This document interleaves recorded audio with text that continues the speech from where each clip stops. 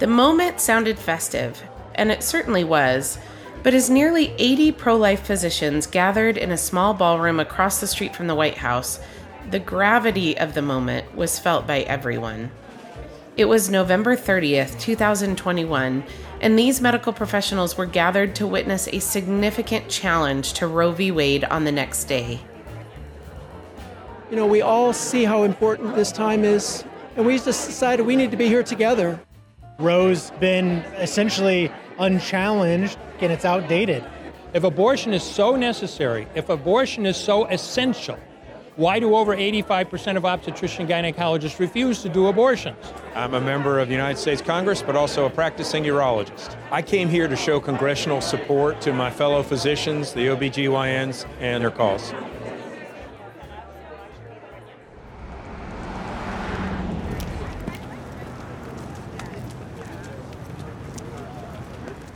The next morning, we gathered in front of the Supreme Court to witness the oral arguments in Dobbs v. Jackson, a case with the potential to change the legal landscape around abortion.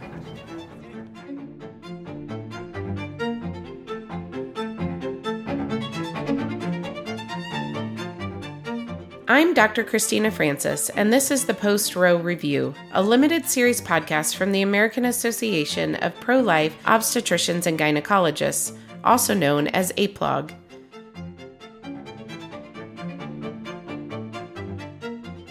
When the tragic Roe v. Wade decision was issued by the Supreme Court in 1973, pregnancies were black boxes.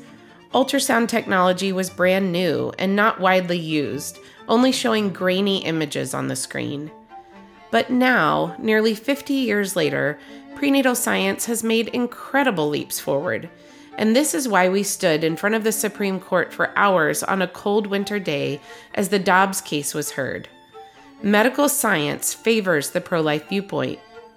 So in this episode, we will talk about the long march for life from the Roe v. Wade decision until that cold morning during the Dobbs hearing. Even if you don't consider yourself pro-life, I invite you to stick around and listen.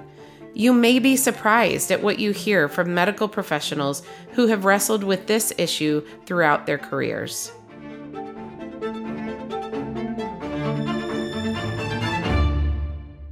It was great to be training in medicine in the late 70s and 80s because that's when ultrasound came in. And ultrasound has changed everything.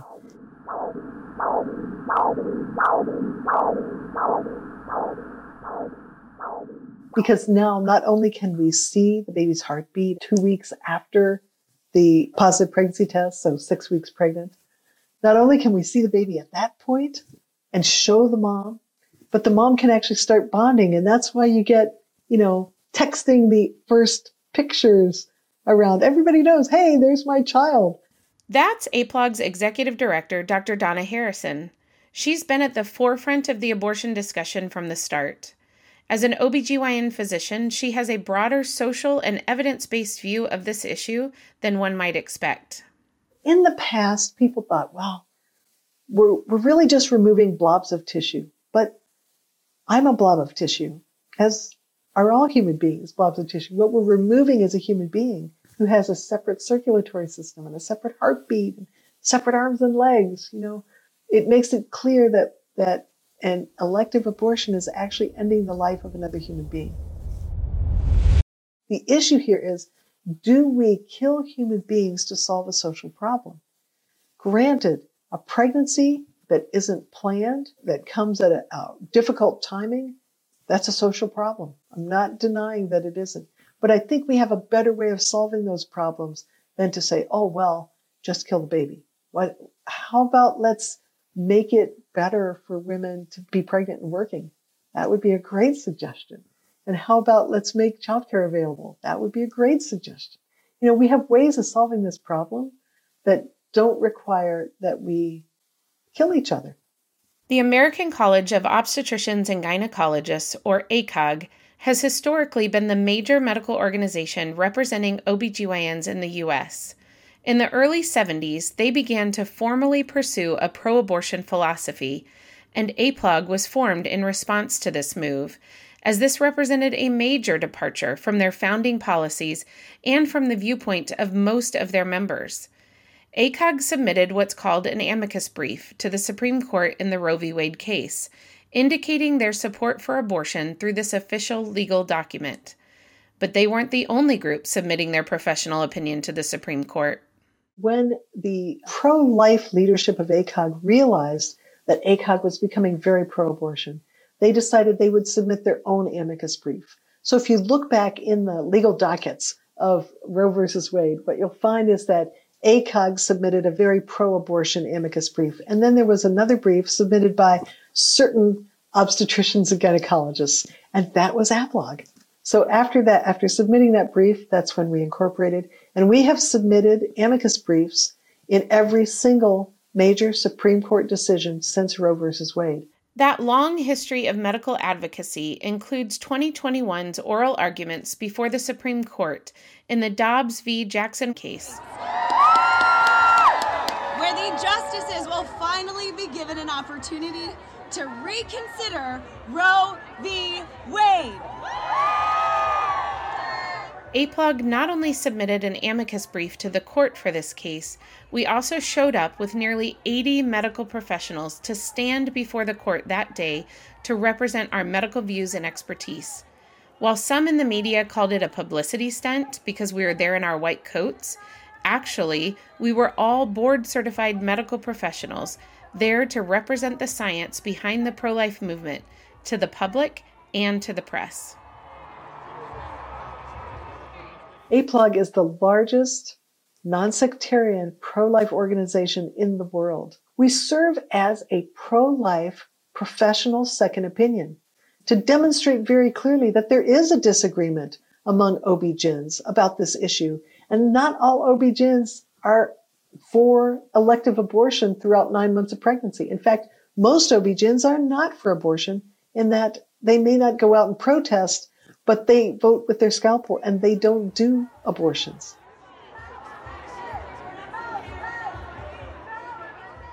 So we can testify and demonstrate that there is real harm being done to women from abortion, and we see it. There are patients. We also are able to encourage our colleagues around the world who look to APLOG for practice bulletins, for committee opinions, for help as they launch their resistance to forcing doctors to kill. So we are in a unique place in the pro-life movement, and we want to continue to serve our colleagues around the world by giving them the best evidence-based information that exists.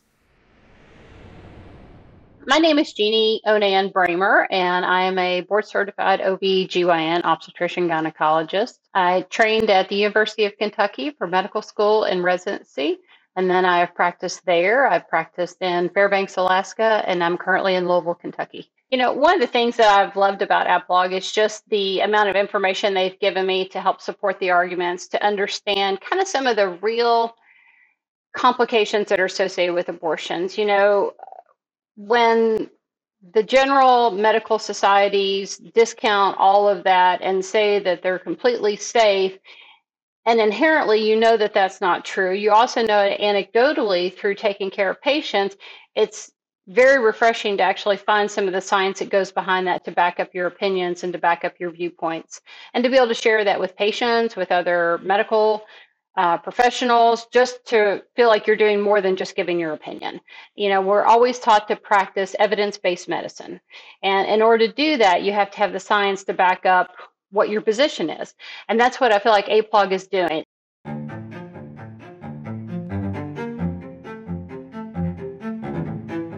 Over the years, APLOG has expanded to include physicians, scientists, and allied medical professionals from multiple specialties.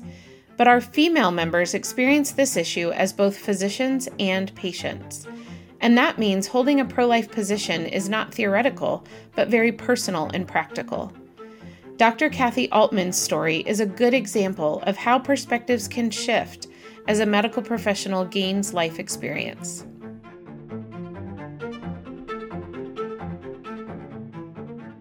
For me, abortion and the right to abortion was sort of a normal thing. And so there wasn't a time when I was practicing or in training when there was no Roe. So I automatically thought it was fine. What probably affected me the most was that right before entering medical school, I got pregnant and decided that I needed to get an abortion because I was afraid I wouldn't be able to be a doctor if I didn't abort the baby. At that point, it was just one and done.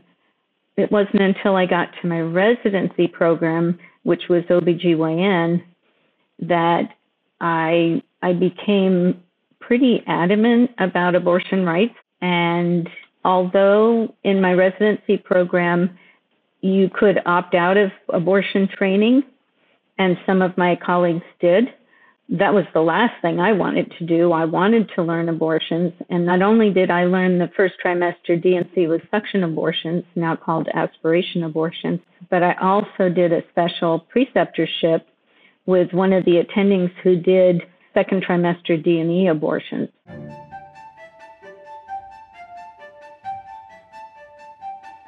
I was so gung-ho on abortion that instead of moonlighting in an emergency room to make extra money during my residency program, I chose to moonlight in an abortion clinic.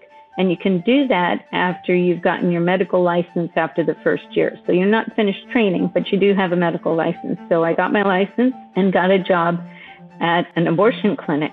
I continued to do abortions all the way through my pregnancy, and I worked just about till term. And I didn't see any sort of problem with that. My baby was wanted, theirs wasn't. So I felt perfectly comfortable doing abortions while I was 9 months pregnant. After my delivery, however, something must have happened, because the first time I went back to the clinic, which was at about 6 weeks, I saw 3 patients that really dramatically changed my mind.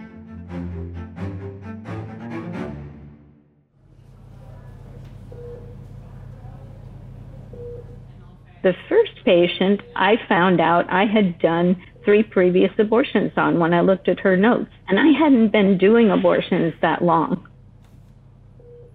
So I went to the clinic administrator and I said, I don't want to do this abortion. She's just using abortion as birth control. I've done 3 on her before. And they said, well, that's not up to you. That's her right. You need to do the abortion. And I looked at him and I said, yeah, but I'm the one having to do the killing. The second patient came in with her friend, and after the abortion, the friend said, do you want to see the tissue? And the patient said, no, I just want to kill it. And I thought, what did that baby ever do to you? The third patient was the mother of 4, and she and her husband decided they just couldn't afford another baby. And she cried throughout her whole time at the clinic. And after that, I could not do abortions. The fact that the baby was unwanted was not enough justification for me to be able to kill it. Dr. Altman's life and career were changed because she saw the impact that abortion had on both her patients and herself.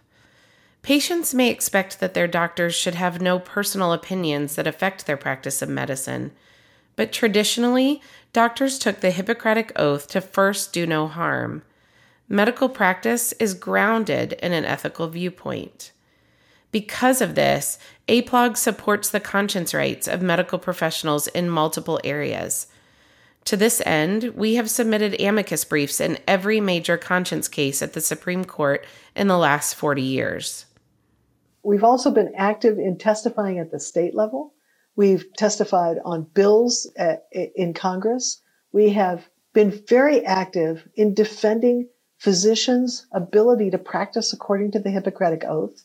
So this is something that most people may not know, and that is when abortion came around and became the law of the land, doctors less and less often took the Hippocratic Oath. Why? Because the Hippocratic Oath explicitly says, I will not perform an abortion, and it also explicitly says, I will not perform euthanasia. The Hippocratic Oath separates doctors from those who kill. So the healing profession was never meant to kill human beings. And so we advocate for the Hippocratic Oath and for doctors to be able to practice according to the Hippocratic Oath in training and in their practice. It's really important that physicians do have a conscience, because without a conscience, we have a lot of temptations. And the best physicians have a sense of ethics and do things for the benefit of their patient. They put their patient first. And if you start eroding that, then you're going to deserve what you get. And that is a much more mercenary medical system. Though our position is sometimes misrepresented in the media, the fact is that APLOG's members are concerned for both patients before us, the woman and her child. And we recognize that there are significant pressures that women face with unplanned pregnancies. Dr. Antherica Lane is a practicing OBGYN in Ohio who sees these issues in her office every day, and she offers a thoughtful and broad perspective on a full range of reasons why abortion seems like a good solution to some patients. In my experience, I've found that the women who are expressing a desire for abortion are not expressing this overwhelming need to practice their reproductive right to privacy, but in fact, they are making decisions based on those social determinants of health. And when you look at sources, I've seen Black women are having abortions anywhere from 4 to 5 times that of the white community. That just blew me away. Like, I just thought 4 to 5 times. So if someone were to ask me, what does the pro-life community really need to understand when it comes to considering abortion in communities of color, I just have a few suggestions. Number one, until we develop a comprehensive abortion elimination or pro-life strategy that addresses systemic racism and social determinants of health when it comes to people of color, disadvantaged communities, low-income populations, really our efforts will be incomplete or less effective. Abortion will forever be viewed not as a reproductive right, but as a way out of a potentially difficult and challenging situation. We must begin to address these issues of systemic racism, social determinants of health, and really understand that connection, that relationship to why women are making the decision for abortion. Next, it's important to understand that people of color are not monolithic. Our strategies must be multifaceted. For example, not all Black people are going to agree with what I'm saying today. In the Black community alone, there are differences in socioeconomic status, education, access to care, religious beliefs, etc. And all these differences are going to drive a person's decision to choose abortion over life or choose life over abortion. And so my hope is that in working with APLOG and working with the pro-life movement, that I can have some impact on that so that Black children who are conceived will have the opportunity to realize their full potential. And the only way that can happen is if they are able to survive through birth. Advocacy, public policy, and representation are a few of the reasons that APLOG exists for medical professionals. But at the top of the show, I said science favors the pro-life perspective. That claim actually merits more than one podcast episode. So we'll look at an overview of research in this episode and then do a deep dive in the next one.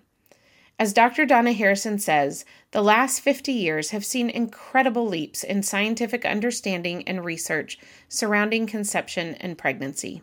There's all kinds of things that we can do now, understanding that we've got 2 patients and we can treat them.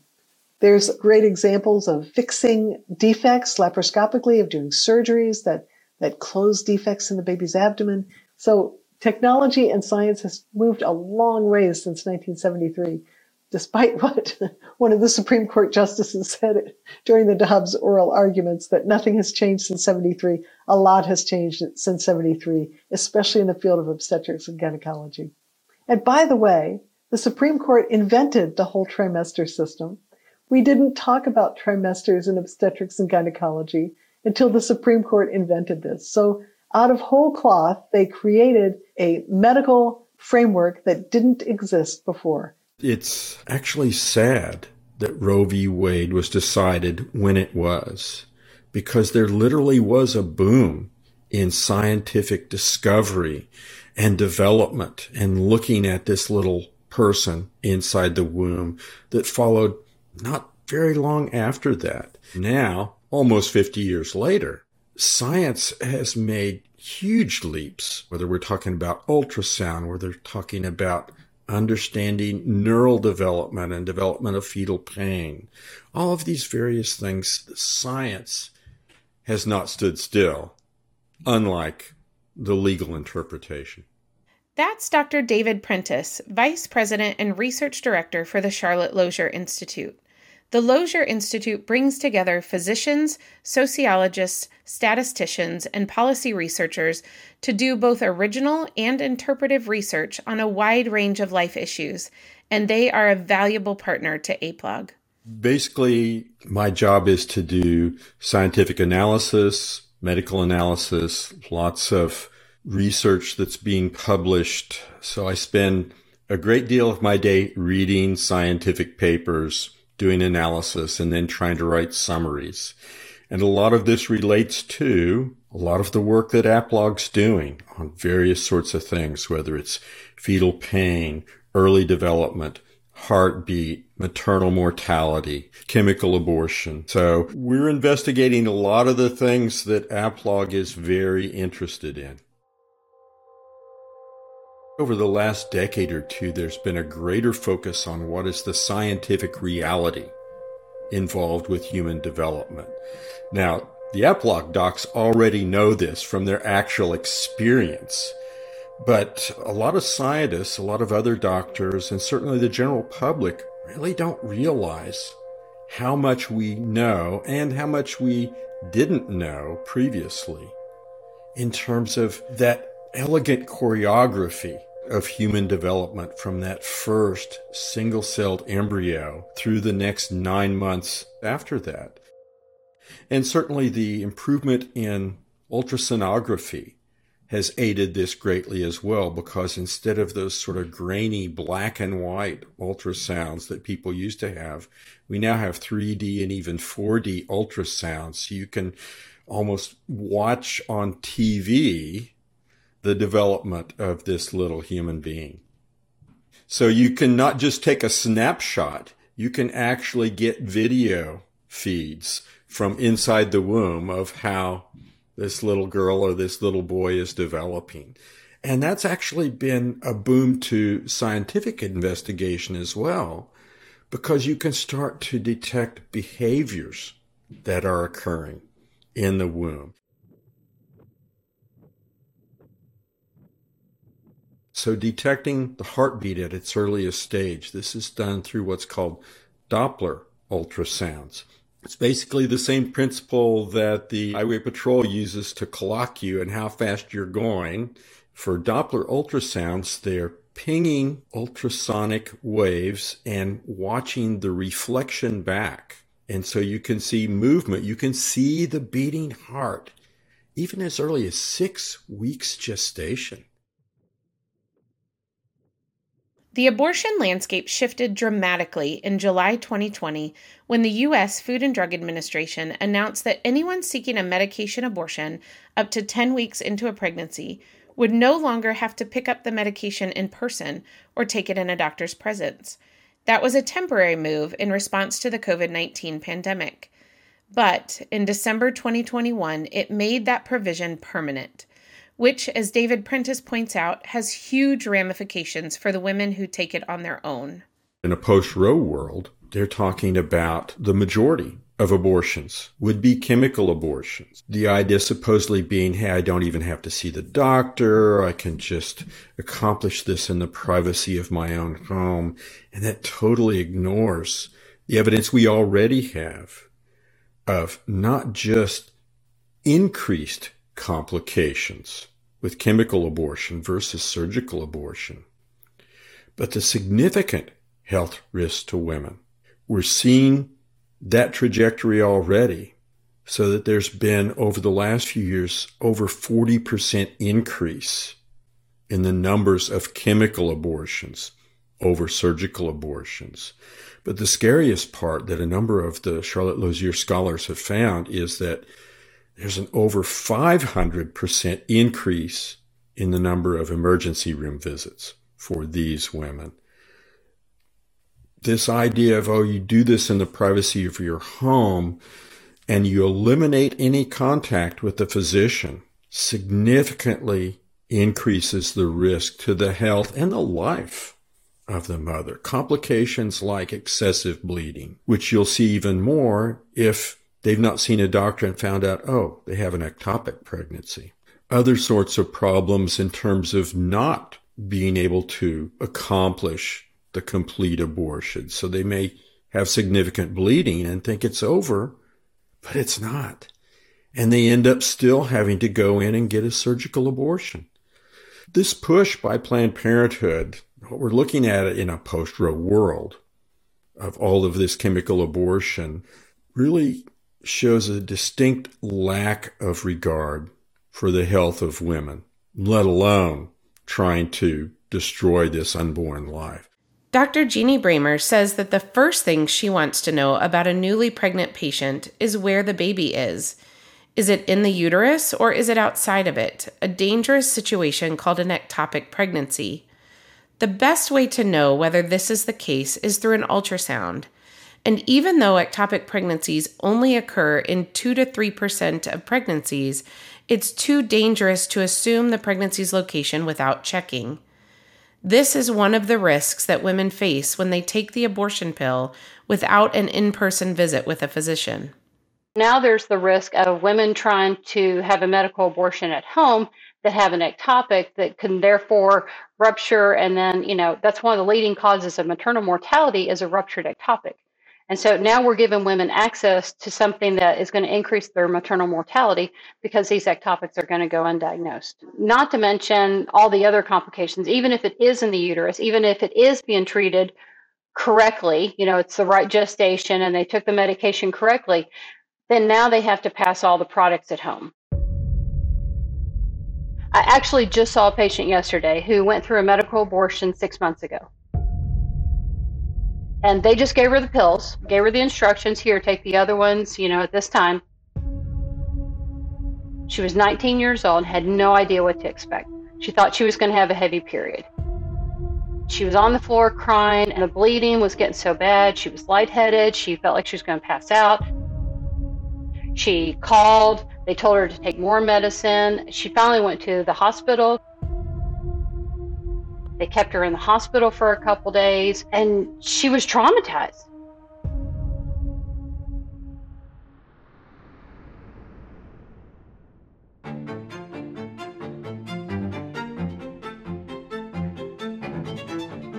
We're building a base of peer-reviewed research because we need to counter the lies of the abortion industry with facts.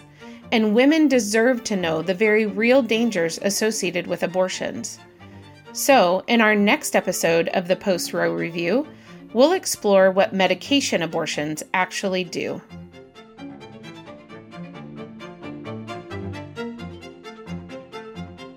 The Post-Roe Review is a production of APLOG, the American Association of Pro-Life Obstetricians and Gynecologists. I'm Dr. Christina Francis. For more information, please visit aplog.org. That's AAPLOG.org.